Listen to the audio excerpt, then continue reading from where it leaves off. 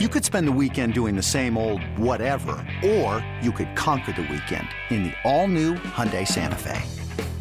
Visit HyundaiUSA.com for more details. Hyundai, there's joy in every journey. Bennett Hostetler. People are going to be like, who the heck is this guy? Mm-hmm. He's in the Miami Marlins system, though. Grew up in Montana, went to North Dakota State. Who's more famous, you or Carson Wentz? Probably him, by a long shot. What about 10 years from now? We'll see, maybe. But for now, it's him. Drafted in the 18th round this summer. Grew up in Montana, but you go to North Dakota State. Tell us, man, what was life like growing up in Montana? It was cool. It's a very unique place. Obviously there's a ton of stuff to do outside. There's world famous ski resorts. Yellowstone National Park is like an hour from my house. Yeah. Glacier National Park is in the northern part of the state. You can pretty much drive 15 minutes out of town and be in the middle of nowhere with no cell service. So it's a very different place than where I'm at currently. But, I think it was good for me. I think it taught me, how to be independent, how to do things on my own. And, just growing up, I think that's really helped me. Grew up in the country? Dad have you out, family out in the fields? You grew up on a bunch of land, or are you in a city? Or I grew up in downtown Bozeman, so right up like 150 feet from Main Street. So I'm right in the center of everything. But like I said, you drive 15 minutes and you're kind of in the middle of nowhere. So I mean, there's probably around 50,000 people in Bozeman, so it's a decent sized place, but it's still small enough to where you can, you don't feel like you're in a giant city. What'd you do for fun growing up? Nothing too spectacular. I played a lot of video games. Me and my brothers played a lot of video games. My friends and I would go to like little city parks, and every so often, or spread out through the city, there'd be basketball courts with like miniature hoops that were kind of shorter, and we'd play basketball on those. Because we like to dunk it. So, it was nothing too special, but I for sure had a pretty good childhood. Can you dunk now? No. I haven't. To be honest, I haven't tried in a while. I've dunked the ball one time in my life, and I haven't tried since. So, basketball, baseball, football growing up, you do a little bit of everything? I played all three up until my senior year of high school. Why baseball? Actually, go back. When did you get into baseball? If you were playing all three sports growing up? A young age, that's for sure. I couldn't really tell you when. I just know that, the first memories I have, I was playing baseball in the summer. So my dad played baseball in college, and, that's just kind of one thing that him and I have connected on. It was kind of just the first thing that I really loved to do was play baseball, and it's kind of carried me throughout. Dad been there for you every step of the way? Mm-hmm. Always there for you, no matter what? Yep. Right or wrong, good or bad, I would always get a text after the game, hey bud, good job. And he was never like an overbearing, like you got to do this, right. And this. If I wanted help, he would help, but he was more supportive and loving than anything. North Dakota State out of high school. Mm-hmm. Other offers, why there? That was the only scholarship offer I had. I could have walked on to Utah. Okay. But, just for me, for my family, just that decision of going to Fargo was, what we decided to do. And I think it was the right decision. Maybe it took a little bit longer to get where I wanted to go, but, I'm here now, so I don't have any complaints. In college a long time. How many years you did? 5 years. How many degrees were you working with? Almost 2. Oh. I'm 99% done with my second degree. In what? So I have a degree in sport management, and I'm 99% done with business administration. Was professional baseball, has it always been something you've pursued? Because if I go to your baseball reference and look, here's a guy 2 years in college, things probably could have been going a lot better before you exploded late. Was academics like what were your intentions, and what were you thinking after your first couple of years of college when things aren't going nearly as well as you probably want them to? Professional baseball was always the end goal. For me, that's just always what I've wanted to do. And obviously, like you said, right in the middle of college. I had an okay freshman year, and then, right in the middle of college, wasn't playing as well as I could have been. Some things weren't going my way. Some things, just out of stuff that was out of my control. But, like you said, the last year that I was in college, this last spring, everything kind of clicked, and I wasn't playing. I wasn't doing anything special to play that way. It just kind of everything fell together, and I was just playing the way I was supposed to be playing. If you weren't playing baseball, you'd be doing what? That's a good question. I would probably try to still be in sports somewhat, maybe marketing, advertisement with a sports team. I think, I think I'd be okay at that. So I think it's interesting the way you answer that, though, because you have to think about a plan B. Because you've never, am I wrong in saying that there's never been a plan B for you then? Like your determination and your mindset is, I'm going to play baseball after college and get paid to do it?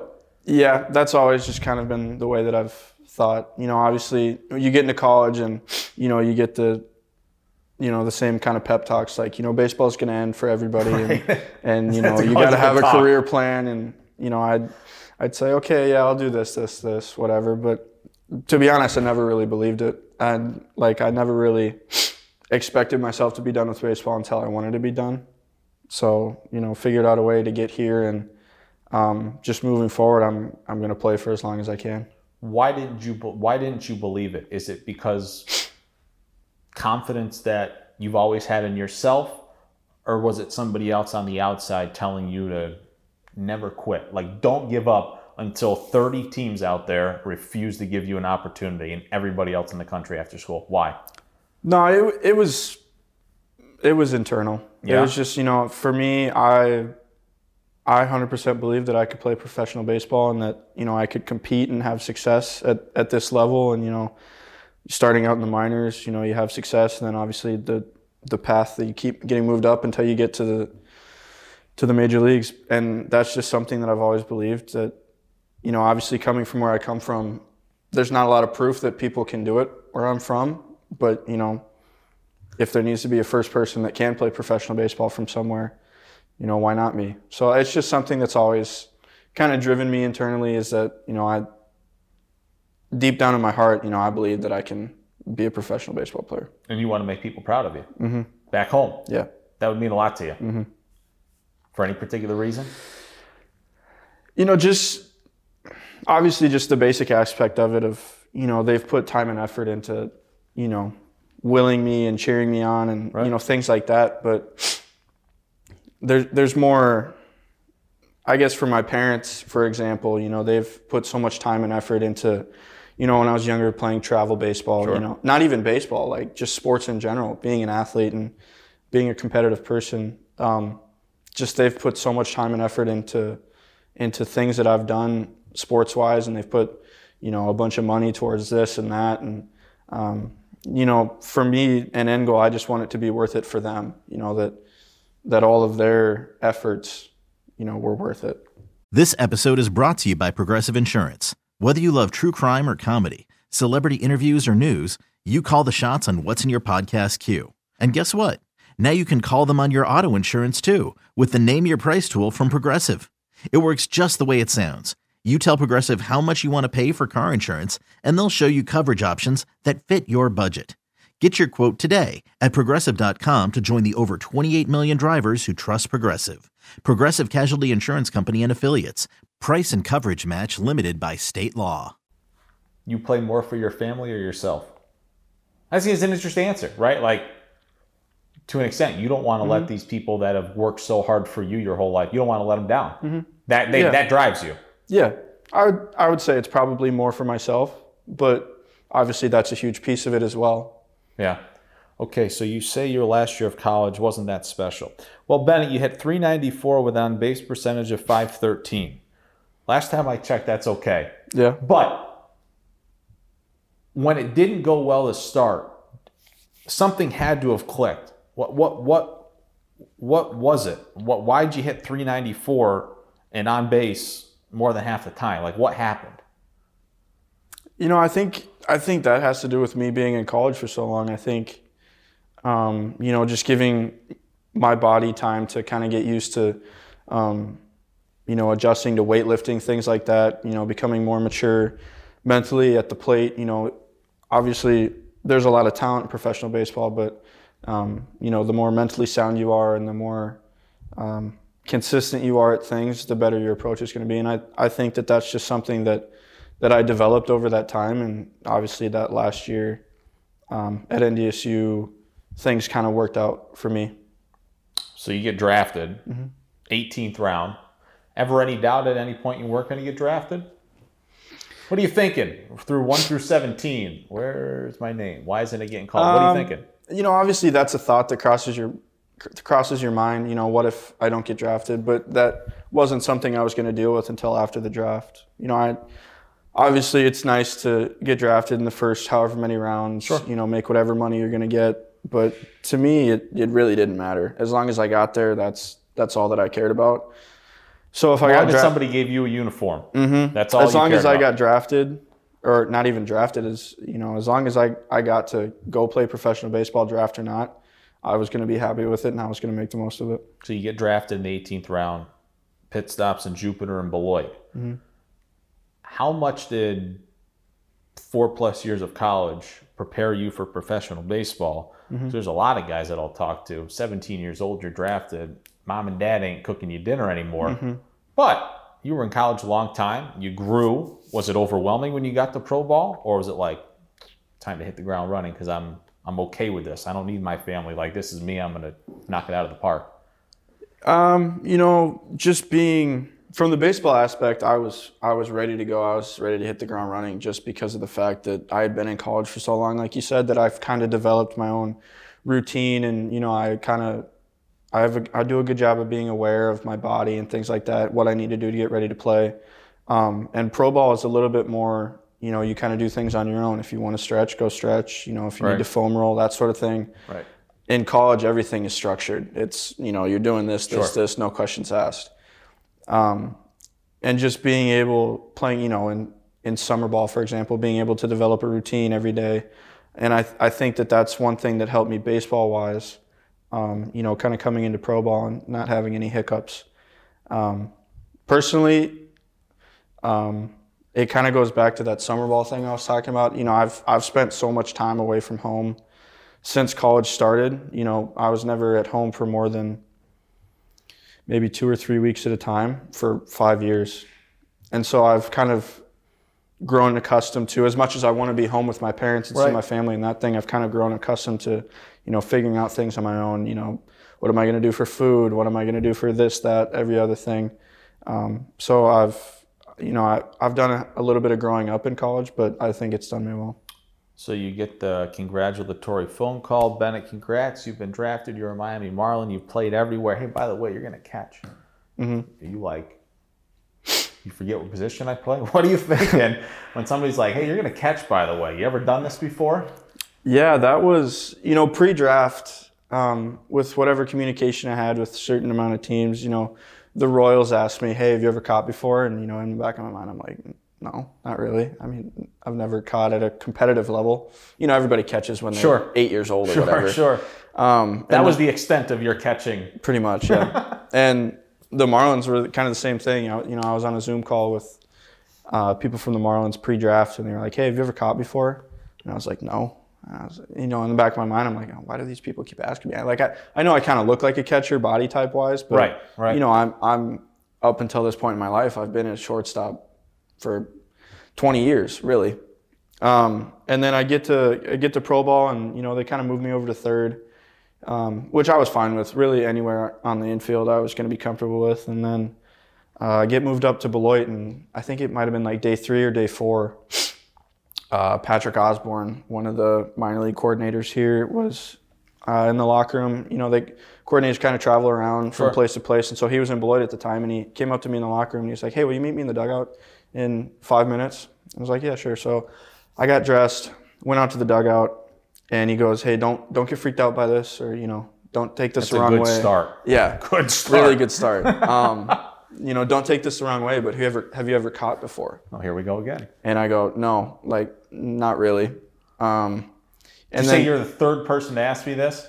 Yeah. No, I I actually did tell him that, yeah. That people had asked me that before. And then he kind of went into the spiel about, catching is good for your career for some people. Sure. Making the transition to catcher is good for your career because, pretty much every organization in the major leagues is in need of catching, top to bottom in their on their list. He said that, an infielder like you have good feet, you have good hands, soft hands, you have good arm action, and you can hit, which is probably the least proficient thing that catchers do offensively is, they, for the most part, struggle offensively. And he said, you can hit. And if you can figure out how to be a good defensive catcher, you're going to move up really fast. And, he didn't force me to do it. He was like, it's your decision if you want to. If you don't want to, we'll keep you on the infield, and you'll just keep doing that. And so, I thought about it. I took maybe a day and a half, 2 days to think about it. And, for me, like, it kind of just goes back to I didn't care if I got drafted. I didn't care if I got signed. I just want to play. So for me, it was kind of, I just had to think about it like that. Like, before the draft, if you would have said, hey, we'll draft you, but you have to be a catcher, I would have said, all right, I'm a catcher now. Right. Just for the chance to play. Right. So that's kind of how I just took that decision on. And, this last week has been interesting and it's been challenging and, it's been fun. Right. But, I think it's going about as well as it could be for, 8 days of being a catcher. Who got you gear and a glove? How do we get situated on that front? Patrick told me that they would just, figure it out. They'd get me gear. So I showed up here and there was gear in my locker. So I don't specifically know who, but I'm sure it was Clubbies, Patrick, a combination of multiple people. Enjoying it after 8 days? Yeah. My hips are a little bit more sore than they usually are after baseball practice, but I'm enjoying learning. We have great guys that we're working with, and they're obviously patient with me. They know that, okay, this is new for you. This is going to be new for you. Try to do this. Try to feel this, and they've done a really great job of trying not babying me through it, but pushing me through it, so that I understand it in my own way. Have you had the "what have I gotten myself into" moment? Yes and no. It was actually funny. So yesterday we had a machine game scrimmage, and I'm behind the plate in between innings, and I'm taking warm-up pitches, and I catch one, and I can hear one of the catching coaches from the dugout talking to me. So I look over there, and he says something, and I'm like, okay, yeah, sure. And then I'm starting to turn my head back, and he says something else. So I look back at him, and a ball got put in the machine, and I'm looking at the dugout, and I hear "foom," and I go, oh. And I kind of covered up, and then I took a ball off the hip, but it didn't hurt too bad, and I tried my best not to wince at all. So that was kind of just like, it was okay. It's not my favorite thing to take a ball off the hip day one of catching. Sure. With batters there, but get used to it. Yeah, might as well start early. Do you view yourself as a leader? Because a lot of people would say you're quarterbacking this team if you're behind the plate and calling the shots. Do you like that? Yes and no. Yes, because I think I'm capable of it. Yeah. I've never been a guy to shy away from, being a captain, so to speak. Pretty much everywhere I've been a captain. So, but that was, it wasn't my decision. It was always voted on by my peers. So I'm never one to, go out and say, okay, this is what you guys should do. I'm more of a lead by example person.